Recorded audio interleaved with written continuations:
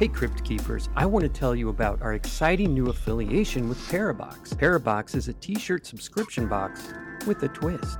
Each month you will receive a new paranormal soft style tee and info card about that month's theme. The shirt and card will contain clues to finding a hidden password for use on their website. You'll also find clues to next month's theme. Correct entries get entered in a raffle for free gear. The shirts are unique. They're pretty dope with designs about all your favorite paranormal stuff like Black-Eyed Kids, Bigfoot, Nazca Lines, and a really cool Battle of Los Angeles tee. That's one I'm hoping I will get here sometime soon. The designs are silk screened onto a soft style tee that's super comfortable.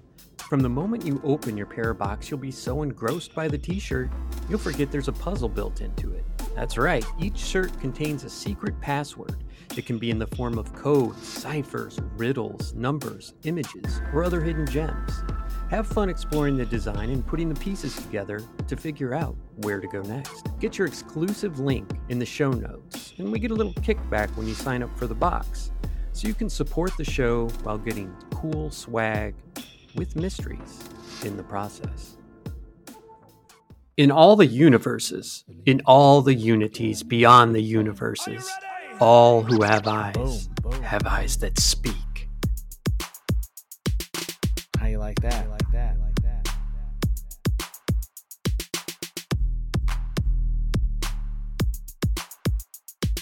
Good evening, Crypt Keepers, and welcome to the Cryptique After Party. I'm joined as always by the reason I wake up at 5:30 in the afternoon and pump iron until my chest is absolutely shredded. Ryan, what's going on? Am I the Joker to your Batman? Yes. That very much sounds like a Batman thing. It is. It's off a Lego Batman. Is it? Yes. Alright, so as always, you guys know the drill. The best way for us to grow is for you to share us with friends and family or anybody that you think will be interested in it or anybody who you think might hate listen to us. We also thrive on social media, being shared, getting suggestions, interacting with people. You can find us all over. But now, lately, we've been pushing TikTok at Cryptique_podcast and YouTube at Cryptique Podcast. And as always, we appreciate Parabox. We love what they do. We love their designs, their shirts. And you can find a link to what they've got going on in the show notes. But what are we talking about tonight? We are talking about Barney and Betty Hill, also known as Betty and Barney Hill. So, not Benny Hill. Sorry. I was going to try and sneak that into a joke, but, you know. Play some yakety sax in the background. That's right. All right. Barney and Betty Hill were an American couple who claimed they were abducted by extraterrestrials in a rural portion of New Hampshire from September 19th through September 20th, 1961. The incident came to be called the Hill Abduction and the Zeta Reticuli Incident. You say Zeta, right? Yeah. All right. Because the star map shown to Betty Hill could possibly be the Zeta Reticuli system, according to some researchers. Their story was adapted into a best-selling 1966 book, The Interrupted Journey, and the 1975 television film, The UFO Incident. So, there's a couple ways to make a buck. Most of Betty Hill's notes, tapes, and other items have been placed in the permanent collection at the University of New Hampshire, her alma mater. In July 2011, the New Hampshire Division of Historical Resources marked the site of the alleged craft's first approach with the historical marker. The Hill's story was widely publicized in books and movies and now on podcasts. Tell us about the background, Ryan. All right, the Hills lived in Portsmouth, New Hampshire. Barney was employed by the United States Postal Service, while Betty was a social worker. Active in the local Unitarian congregation, the Hills were also members of the NAACP and community leaders, and Barney sat on a local board of the United States Commission on Civil Rights. They were an interracial couple at a time when it was particularly uncommon in the United States. Barney was black and Betty was white. Let's talk about the UFO encounter. According to a variety of reports given by the Hills, the alleged UFO sighting happened about 10:30 p.m. on September 19, 1961. The Hills were driving back to Portsmouth from a vacation in Niagara Falls in Montreal, which has awesome steak seasoning. Just south of Lancaster, New Hampshire, Betty claimed to have observed a bright point of light in the sky that moved from below the moon and the planet Jupiter upward to the west of the moon. While Barney navigated U.S. Route 3, Betty reasoned that she was observing a falling star, only it moved upward. Because it moved erratically and grew bigger and brighter, Betty urged Barney to stop the car for a closer look, as well as to walk their dog, Delcy. That's a cool name for a dog. Yeah. Barney stopped at a scenic picnic area just south of Twin Mountain. Betty, looking through the binoculars, observed an odd-shaped craft flashing multicolored lights travel across the face of the moon. And when we're saying this, she's observing this in the sky. I'm assuming that she understands that it's not like she's not seeing something on the surface of the moon. It's just traveling, blocking her vision of the moon. Because her sister had several years earlier said she had seen a flying saucer, Betty thought it might be what she was observing. Through binoculars, Barney observed what he reasoned was a commercial airliner traveling toward Vermont on its way to Montreal. However, he soon changed his mind because, without looking as if it had turned, the craft rapidly descended in his direction. This observation caused Barney to realize, quote, "This object that was a plane was not a plane." Pretty scary, huh? I mean, think about stopping and seeing something in the sky. You're looking through binoculars, assuming they were decent binoculars. You see this thing, and then it's like, oh shit, it sees me too, and comes right at you. How would you react? Probably not particularly positively. Yeah. I don't know. I really don't know how I'd react. But I do think a lot of people don't really know what they're seeing in the sky. Mm-hmm. While I was listening to you talk, I was thinking about Kim. Aww. The other night when we were driving home, and there was a light in the sky. You know, it was like dusk. Mm. But there was a light that was significantly brighter than stars. I didn't notice it right away because it was more on her side of the car. Yeah, and I was driving, and she was like, "What is that?" And she pointed. She was like, "Is that a plane?" And I glanced at it, and then I looked back at the road, and I glanced at it a couple more times, and it didn't move at all. But it was bright, and she was like, you know, I don't think she necessarily thought that it was a UFO, but she was like, "What the fuck is that?" Phantom lighthouse. Yeah, and it's like, I was like, "It's probably a planet." Mm. I don't know. And she was like, "How can you tell it's a planet?" I was like, "It's going to be way brighter than a normal star, and it's not going to like twinkle. It won't appear to like blink or twinkle. And it's going to smell like Uranus." I think it was probably Venus or Saturn, but I don't know for sure because all I know is it wasn't Mars because the color was wrong. But yeah, I would like to think smell of Uranus in the sky. I would like to think that if this happened to me, I would take refuge in the woods if that was available.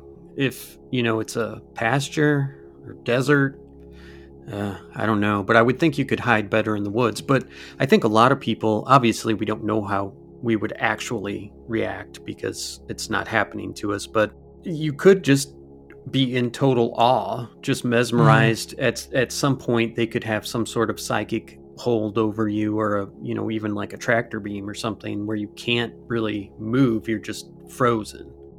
Yeah, I mean, and there's a lot of weird stuff in this sky anyway.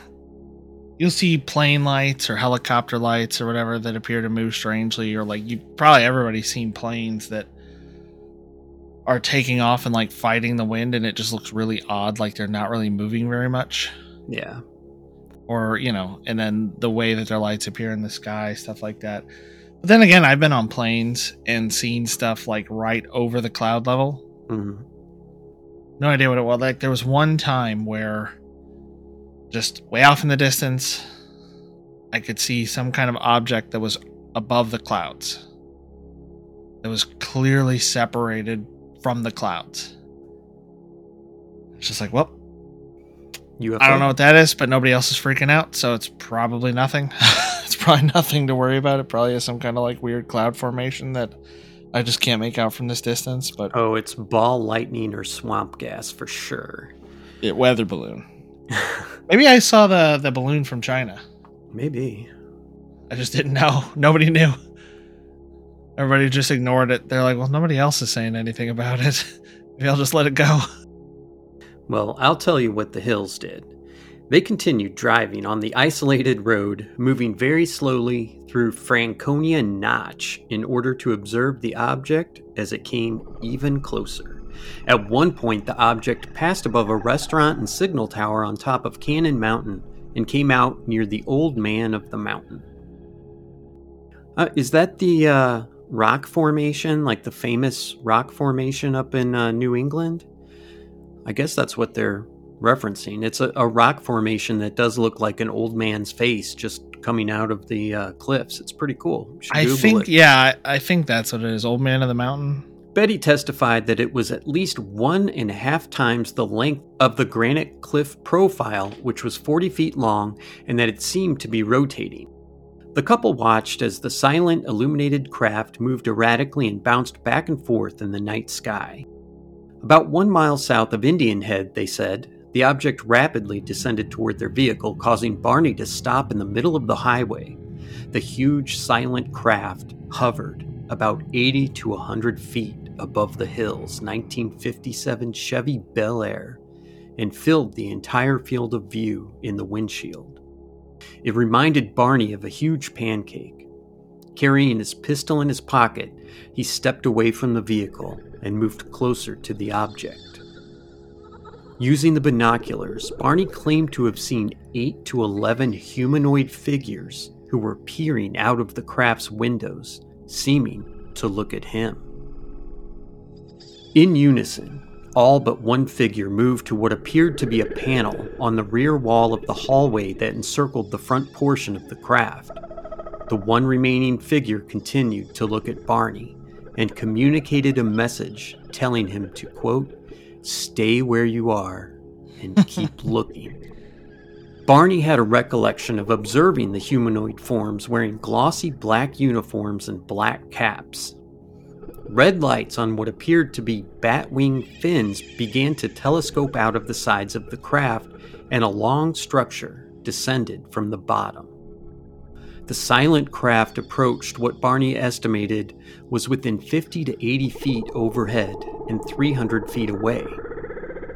On October 21, 1961, Barney reported to National Investigations Committee on Aerial Phenomena, or NICAP investigator Walter Webb, that, quote, "the beings were somehow not human."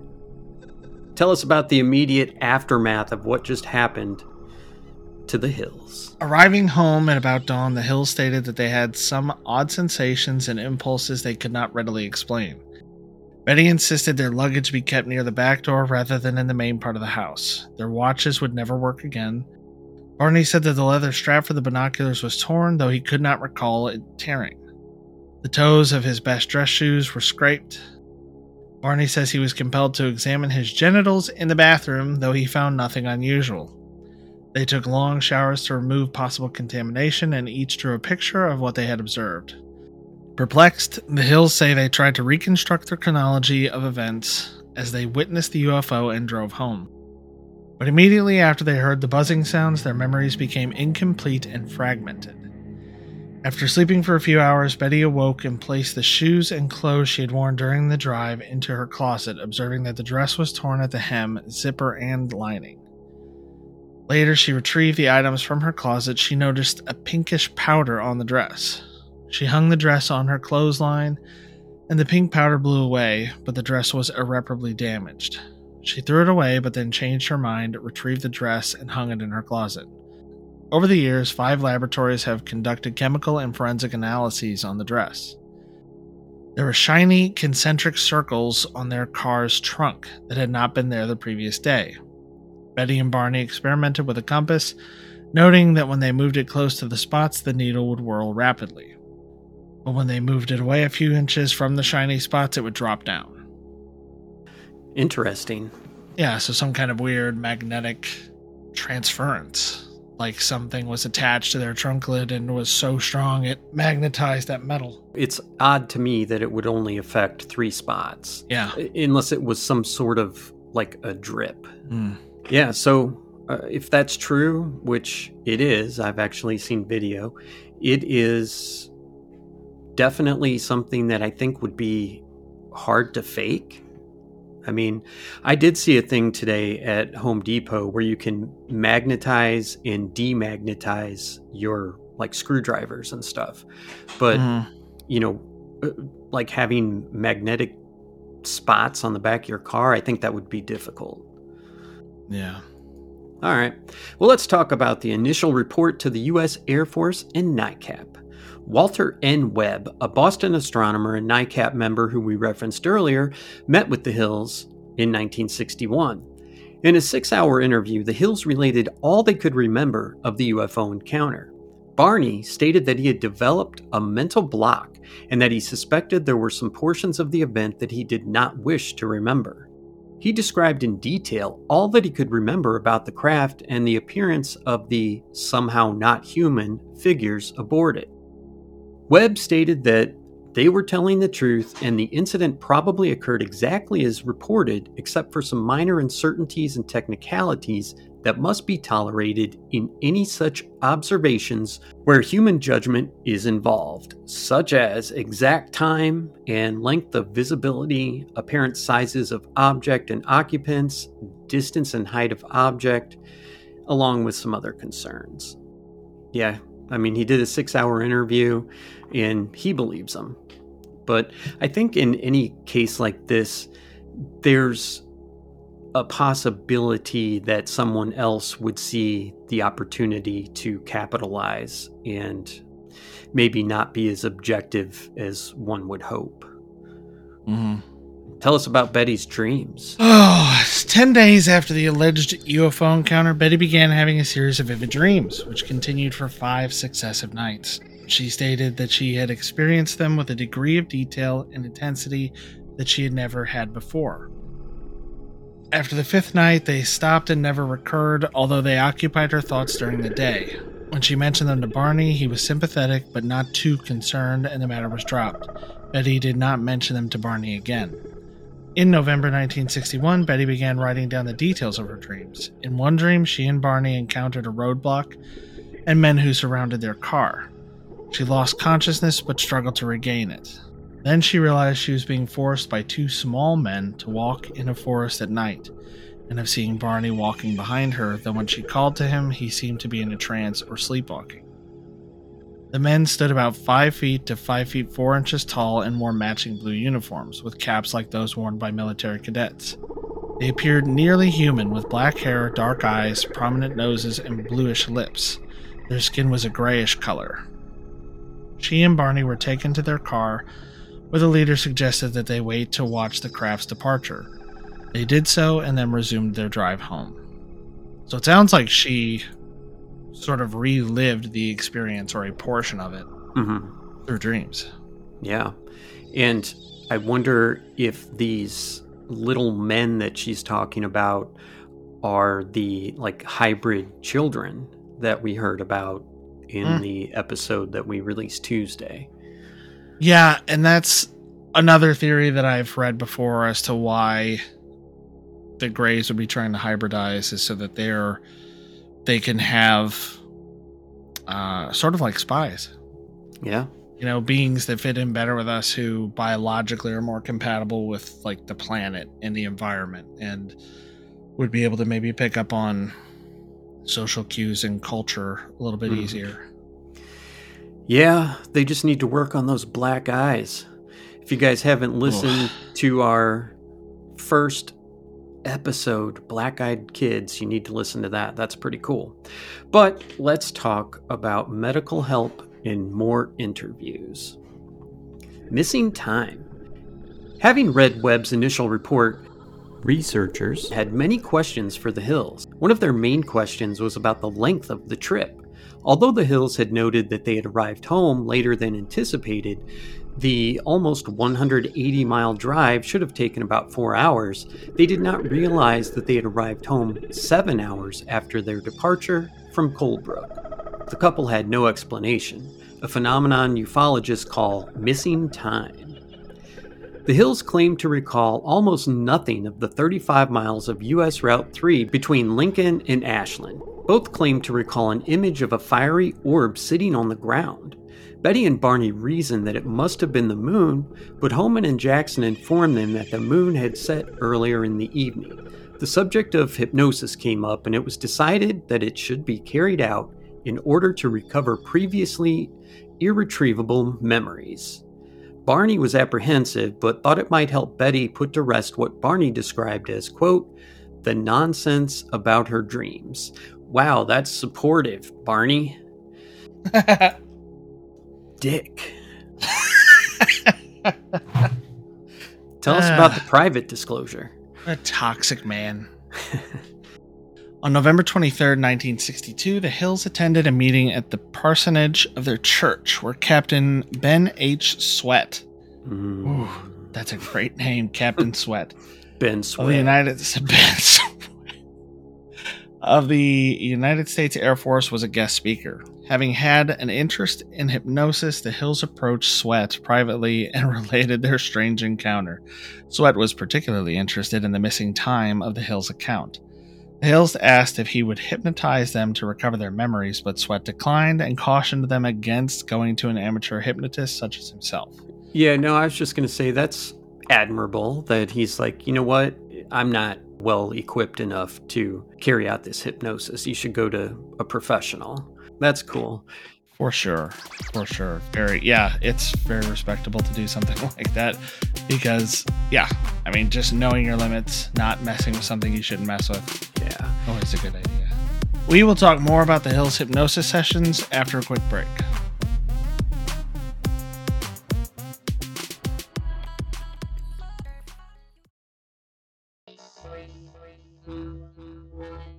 Boom. How you like that? Pretty intense.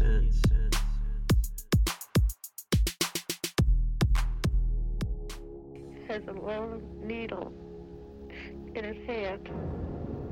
And it's bigger than any needle I've ever seen. And I asked him what he's going to do with it.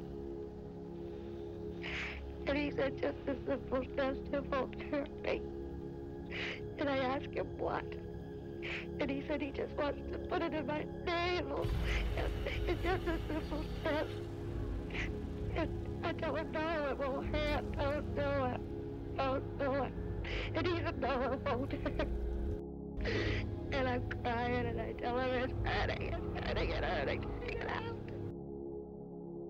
Welcome back, Crypt Keepers. Why don't you tell us about Simon's hypnosis session? Okay, so under hypnosis, as was consistent with his conscious recall, Barney reported that the binocular strap had broken when he ran from the UFO back to his car.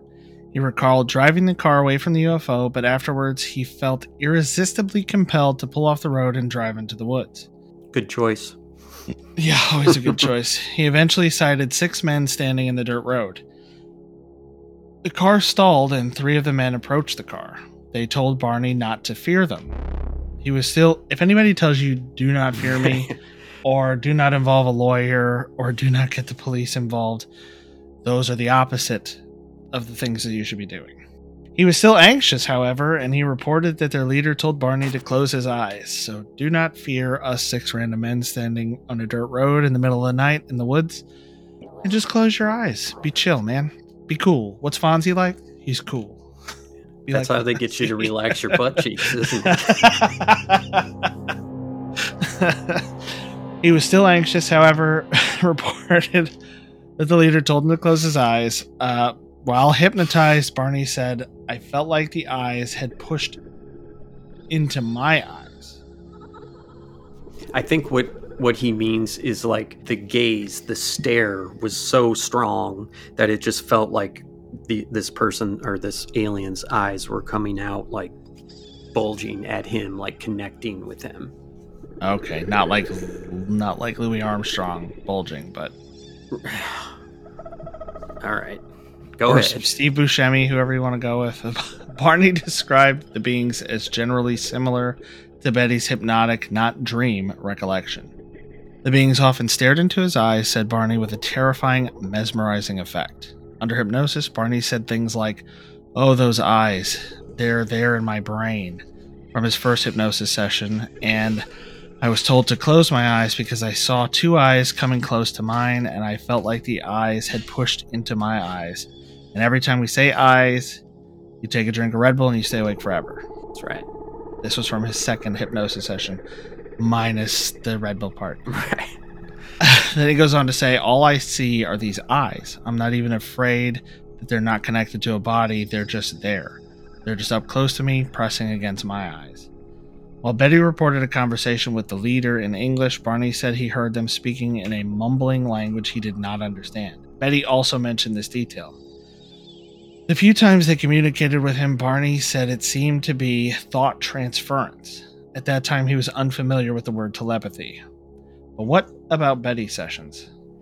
Under hypnosis, Betty's account was like her 5 dreams about the UFO abduction, with some notable differences, mainly pertaining to her capture and release. Also, the technology on the craft was different. The short men differed significantly in physical appearance, and the sequential order of the abduction differed. Barney's and Betty's memories in hypnotic regression were, however, consistent with one another. What were the conclusions? When the series of hypnosis sessions were complete, Simon wrote an article about the Hills for the journal Psychiatric Opinion, explaining his conclusion that the case was a singular psychological aberration. They go back to their regular lives? The Hills did go back to their regular lives. They were willing to discuss the alleged UFO encounter with friends, family, and the occasional UFO researcher, but the Hills apparently made no effort to seek publicity. Unlike a certain Prince. Purely talking about the South Park episode, which was definitely fictional, and any likenesses were coincidental, right? Right. On October 25th, 1965, a front page story in the Boston Traveler asked, UFO chiller? Did they seize couple? That's the headline. It's goofy. Reporter John H. Luttrell of the Traveler had allegedly been given an audio tape recording of the lecture the Hills had made in Quincy Center in late 1963. Luttrell learned that the Hills had undergone hypnosis with Simon. He also obtained notes from confidential interviews the Hills had given to UFO investigators. On October 26th, United Press International picked up Luttrell's story, and the Hills earned international attention. In 1966, writer John G. Fuller secured the cooperation of the Hills and Simon and wrote the book The Interrupted Journey about the case. The book included a copy of Betty's sketch of the star map, which I don't think we mentioned, but it is something that she's talked about in some of the interviews. Right. Having seen during the abduction experience, it kind of sounds like almost some of the things that we see in like Star Wars or Star Trek. Like a star 3D map of being able to, like a holographic sort of representation of the placement of celestial objects in relation to each other, presumably for the purpose of navigation. She seemed like a bright woman. Except for marrying Barney, who was like, don't tell me about your nonsense dreams. Actually, we should say that they apparently, from the documentaries I've watched and the videos I've seen, they seemed to have a great relationship and really loved each other and got along great. Mm-hmm. But my point, if somebody, even with 3 hours, so they had 3 hours of lost time, let's just say, boom, you start the timer and you have 3 hours on that ship to stare at that star map. You have to be pretty special to actually remember the position of all these stars and be able to, recreate it on a piece of paper. And I know it wasn't like thousands of stars, but I just think that's kind of an odd image that it would be kind of hard to burn into your memory. Mm-hmm. Especially at that time. Like there would be, this was before Star Trek. Because Star Trek was 66. I mean, there were definitely other sci-fi properties before that, but very little that probably would have presented the kind of image that she described. Right. So we'll get into the star map, but I just think recreating it would be extremely difficult. Yes. The book was a quick success and went through several printings. Barney died of a cerebral hemorrhage on February 25th, 1969 at the age of 46. Wow. Which is super, yeah, that's unbelievably young. After which Betty went on to become a celebrity in the UFO community. She died of cancer on October 17th, 2004 at the age of 85, never having remarried. I think maybe she was kind of forced into becoming a celebrity a little bit.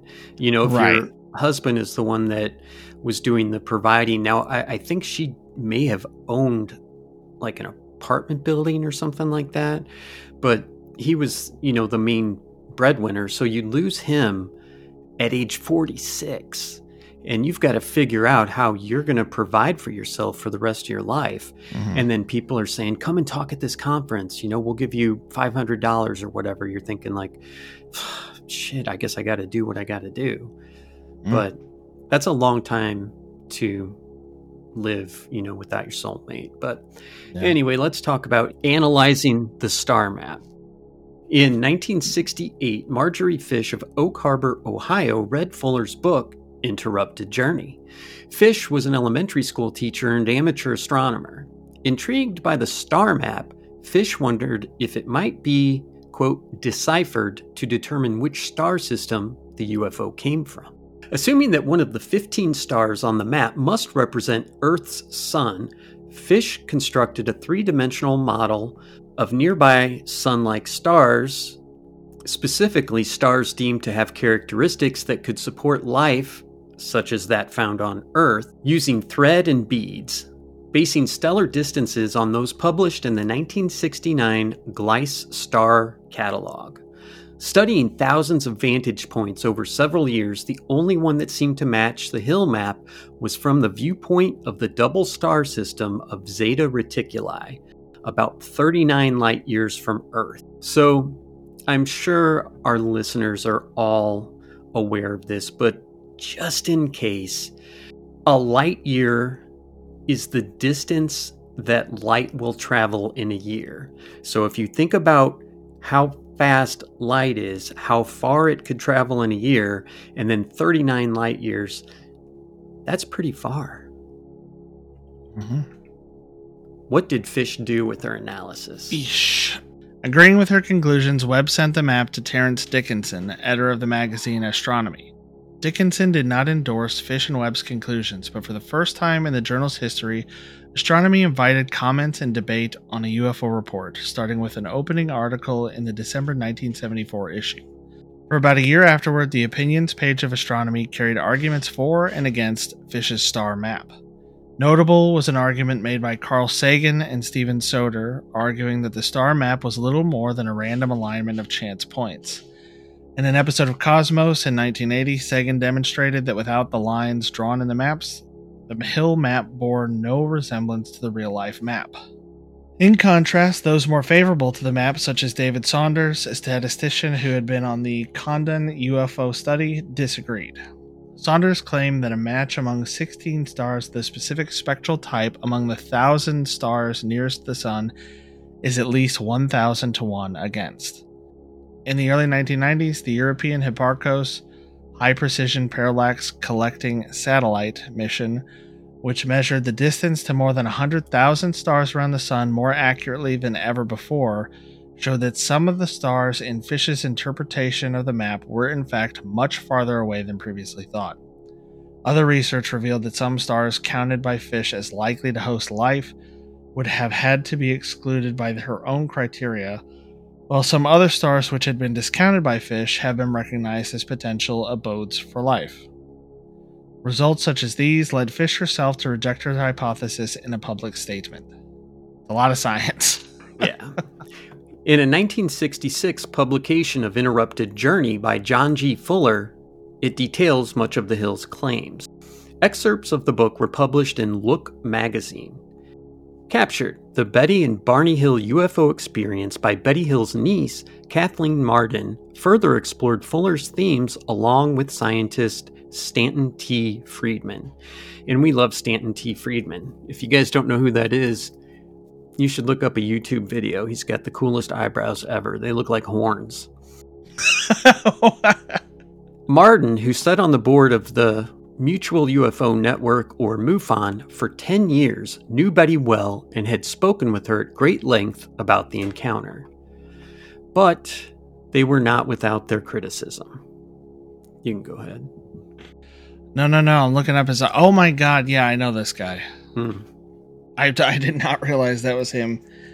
His whole face is just great. He's exactly what he should look like. Yeah. Exactly. All right, so where are we at? Psychiatrist later suggested? Yes. Psychiatrists later suggested that the supposed abduction was a hallucination brought on by the stress of being an interracial couple in the early 1960s United States. That seems so stupid. I am 100% sure it wasn't easy. To say that you hallucinated a very specific alien abduction encounter because of that. Yes. Just seems so odd to me. All right. Jim McDonald, a resident of the area in which the Hills claim to have been abducted, has produced a detailed analysis of their journey, which concludes that the episode was provoked by their misperceiving an aircraft warning beacon on Cannon Mountain as a UFO. McDonald notes that from the road the Hills took, the beacon appears and disappears at exactly the same time the Hills describe the UFO as appearing and disappearing. The remainder of the experience is ascribed to stress, sleep deprivation, and false memories recovered under hypnosis. After reading McDonald's recreation, UFO expert Robert Schaefer writes that the Hills are the poster children for not driving when sleep deprived. You think that'd be somebody who fell asleep at the wheel and crashed their car, but no, it's apparently them who got abducted by aliens. Absolutely. That's why you shouldn't do it. They used to have those stupid public service announcements. I could see that. Make sure you don't drive while you're sleepy or you'll feel like you've been abducted by aliens. That is such a goofy theory. Let's talk about the Skeptical Inquirer columnist Robert Schaefer. He wrote, quote, "I was present at the National UFO Conference in New York City in 1980, at which Betty presented some of the UFO photos she had taken. She showed what must have been far more than 200 slides, mostly of blips, blurs, and blobs against a dark background. These were supposed to be UFOs coming in close, chasing her car, landing, etc. After her talk had exceeded about twice its allotted time, Betty was literally jeered off the stage by what had been at first a sympathetic audience. This incident, witnessed by many of ufology's leaders and top activists, removed any lingering doubts about Betty's credibility. She had none. In 1995, Betty Hill wrote a self-published book, A Common Sense Approach to UFOs. It's filled with delusional stories such as seeing entire squadrons of UFOs in flight in a truck levitating above the freeway. Schaefer later wrote that as late as 1977, Betty Hill would go on UFO vigils at least 3 times a week. One evening, she was joined by UFO enthusiast John Oswald. When asked about Betty's continuing UFO observations, Oswald stated, "She's not really seeing UFOs, but she is calling them that." On the night they went out together, Mrs. Hill was unable to distinguish between a landed UFO and a streetlight. Boom. In a later interview, Schaefer recounts that Betty Hill wrote, "UFOs are a new science, and our science cannot explain them." So when John Oswald says Mrs. Hill was unable to distinguish between a landed UFO and a streetlight, I think he's meaning that is literally. I don't think that he's trying to be sarcastic, right? Yeah. So did the Hills get their story from TV? Find out after a quick break.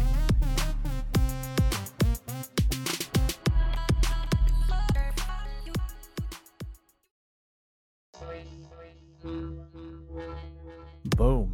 How you like that? Pretty intense. Welcome back, Crypt Keepers.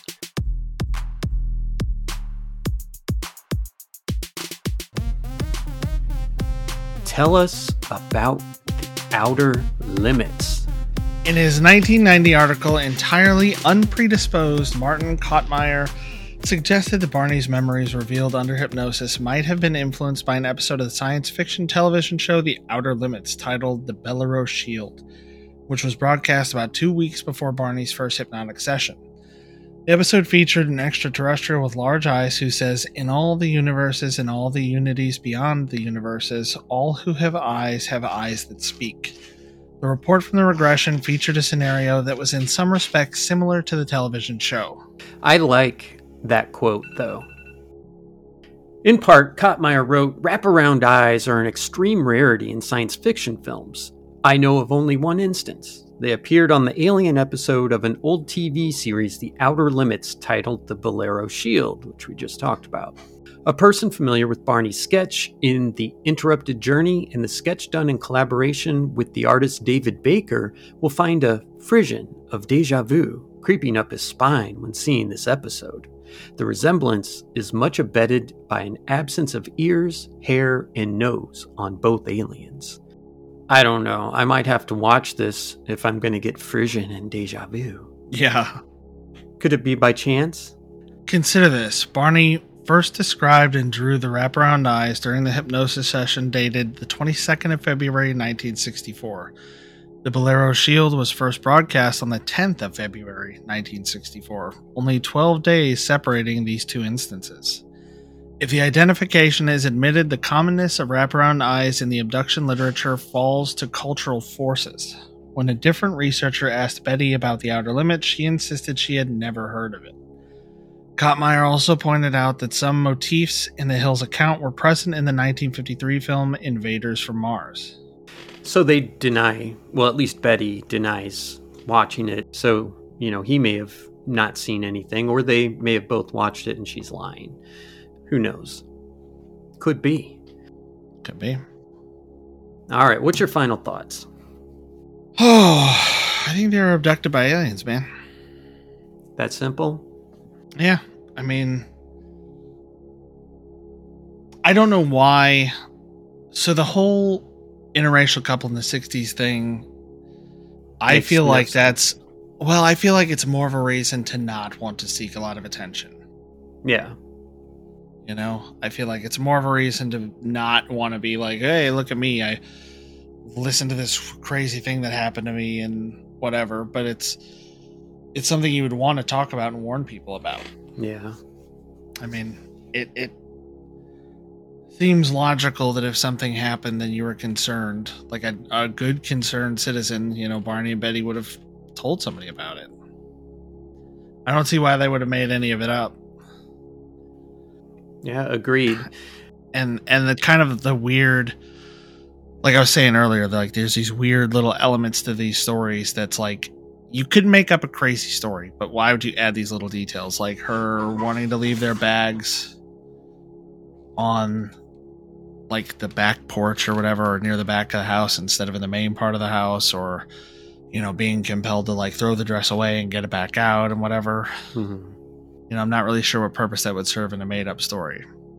Yeah. What about you though? What do you think? And if I was betting, I would say something happened to them. Something traumatic. Something that they can't explain. Now you sound like me. Something that...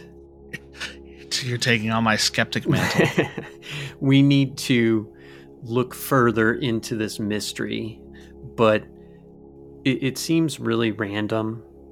And one of the things that bugs me about the story is that it just happened to be by this, historic rock formation. This, trust me, I don't know a whole lot about rock formations around the world, but I know about this. It's a famous place. That kind of gives me pause. I don't know if we covered this or not, but Barney was in the military as well. So I guess that has to be taken into account. I would hope that a trained soldier would have a better reaction than to just stand there and be taken. Right. Or to make up a fantastical story. Right, yeah. I mean, I don't think that they're making it up. I think that they just sound credible. Even though it sounds a little rehearsed, they sound credible. And yeah, I mean, once you've told a story so many times, it's going to sound rehearsed. True. And this would have been a couple years after it happened, so I'm sure they told the story a million times. All right, well, it could be aliens from outer space, which I guess that's what she's saying that they definitely were. Could be interdimensional, could be demonic. There's a lot of things, but something happened to them. Yeah, I don't know what I think is scarier, because I've read a lot of UFO encounters and abduction reports that, like, are genuinely terrifying. It's like, I don't know, just, it's difficult to come to grips with the idea that something could be out there that's so much more powerful and advanced to us that we're basically nothing. There are definitely aliens. I mean, there's no way that in the vastness of space there's nothing else out there. Like, there has to be. Like, statistically, it's almost a certainty. It's just whether or not, I mean, they have to be advanced enough to, like, be able to detect us in some way. And then again, in the history of the universe and the vastness of it, there probably is some civilization that's reached a point where it could detect us, but it's like, what would they think of us? You know? It's probably like a best case scenario that they're just kind of cautiously observing us. Yeah. Because the other alternatives, what would probably be best for us is if they just didn't notice us at all. Or they noticed us and, you know, they're looking for intelligent life. They notice us and they conclude that there's no intelligent life on this planet because we are so far beneath what they've achieved. Well, they're going to probably hear the podcast and, you know, that'll bring them around. Show up. Yeah. But yeah, or then the other one is that they perceive us as some kind of potential threat. Or like a resource opportunity, you know, to harvest something from us or the planet. Either of those two are horrifying. Right. Horrifying. Right. I don't know. I guess that about wraps it up. Please, as always, share us on social media, friends, family.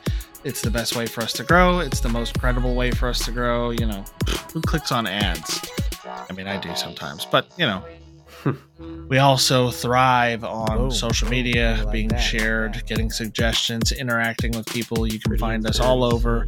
But now, lately, we've been pushing TikTok at Cryptique_podcast and YouTube at Cryptique Podcast. And as always, we appreciate Parabox. We love what they do. We love their designs, their shirts. And you can find a link to what they've got going on in the show notes. We'll be back with a new one for you next week. Good evening, Crypt Keepers.